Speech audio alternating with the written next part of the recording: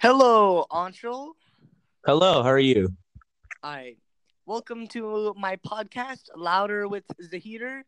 Tis I, Zahid Ahmed Rasuli, and Anshul Sanjeev. So let's dive into this for our fourth recording.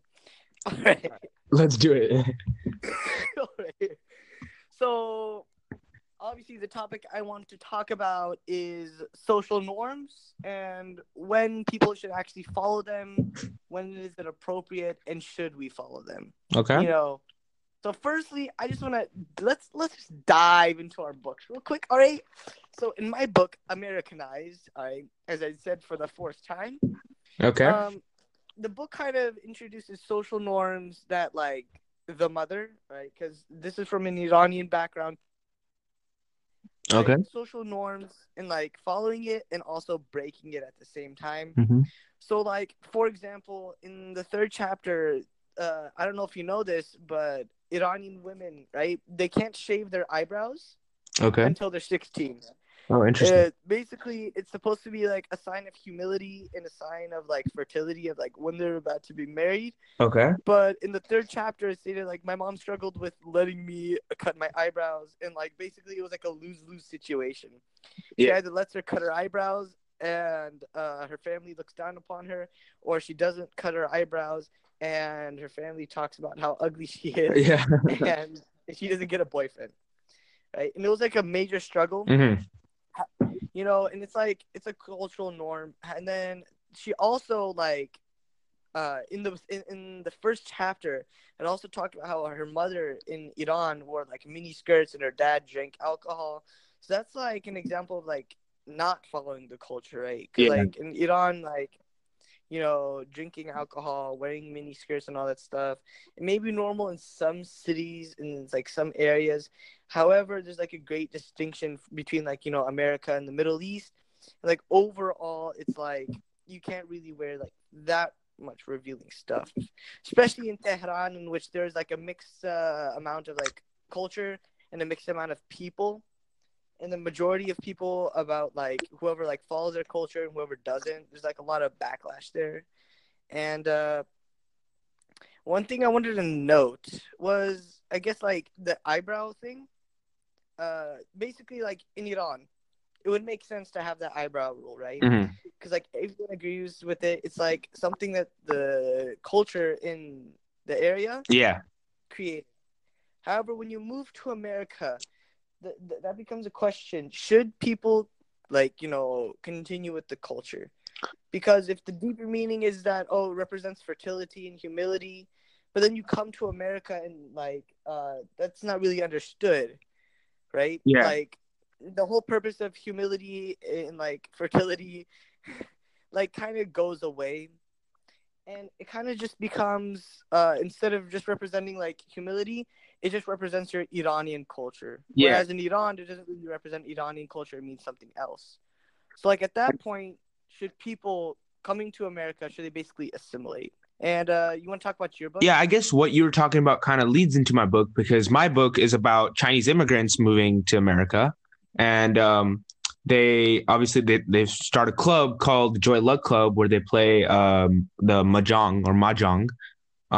It's a Chinese game, and so yeah, so basically, as you were talking about how should they conform to society when they move to the United States or what happens?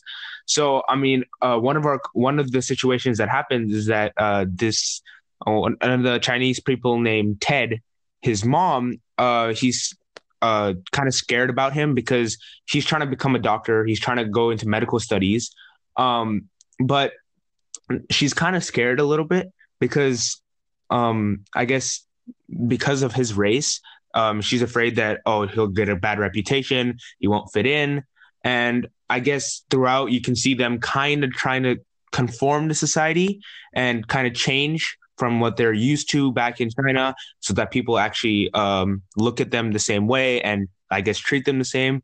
And also another example of how someone was not treated the same was there was a Asian woman with a white girl and this random guy, his white guy on the street.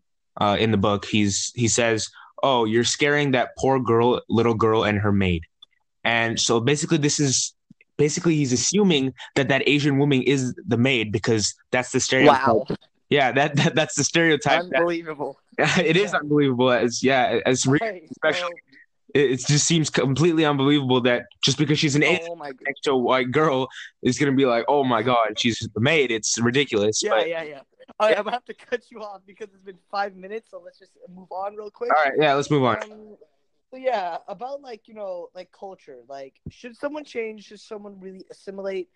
All honesty, it's kind of a mix. Like some aspects of your culture, like that kind of would translate to American culture, or maybe like have changes its meaning depending on what you think. Like that eyebrows rule. Like if Mhm. you're a proud Iranian and it makes you feel like empowered and stuff like that about being, I guess, Iranian, Yeah, then go for it. It's kind of your thing.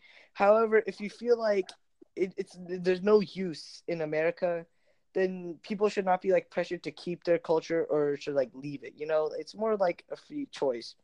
But that kind of brings us into African American culture and how there's a big culture and like there's this major thing, there's this major topic coming up about like the N word, right? yeah, yeah. And how like certain people can say certain people can't, right? Mainly about like back in the slave times, right? Like people would be called, the N word, right? Hard R, Yeah, extra hard R, extra hard right? R. Yeah. However, as time changed, obviously we don't have slavery anymore, and like there's a lot of things that changed since then. Like, should people still follow that rule in which like only black people can say the N word? Because this kind of really sparked up in the recent Eminem and Logic song "Homicide," in which Logic, a white person, said the N word, and yeah, Well, I it's mean, kind of like yeah, that actually is a very good question because obviously, as you said before, we should be out of that kind of thing. But I think the reason that right now it's not good or like it's kind of a taboo word for people who are not black is because it kind of brings them back to the time where they were in slavery, and it's kind of in an indirect way a wait, but reference. I mean, like by now, like every great like every black person, right? Like obviously they haven't experienced slavery firsthand, right? Hmm. So like I mean, basically, yeah, but then see the question back that but also then begs like the question how does that still hold weight? yeah, so There's obviously that racism is a where good no one's question yelling. that also like we don't understand. So we can't say the N word, but there's so many other racial like slurs that like derogatory terms that we use for other races that it's kind of okay to say.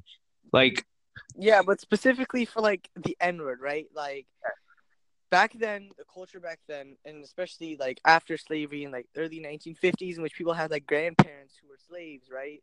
Like obviously that had weight, you know, and that was like the culture back then. Like you can't say it. However, now, like all the people who remembered like slavery have passed away, and their kids have also passed away. So the remnant of that, like white people, like slave owners saying the N word, kind of like goes away, right? So like should we still follow that rule? And I honestly think no, right? Like obviously, like it's went from a word of hate to a word of compassion and love, right?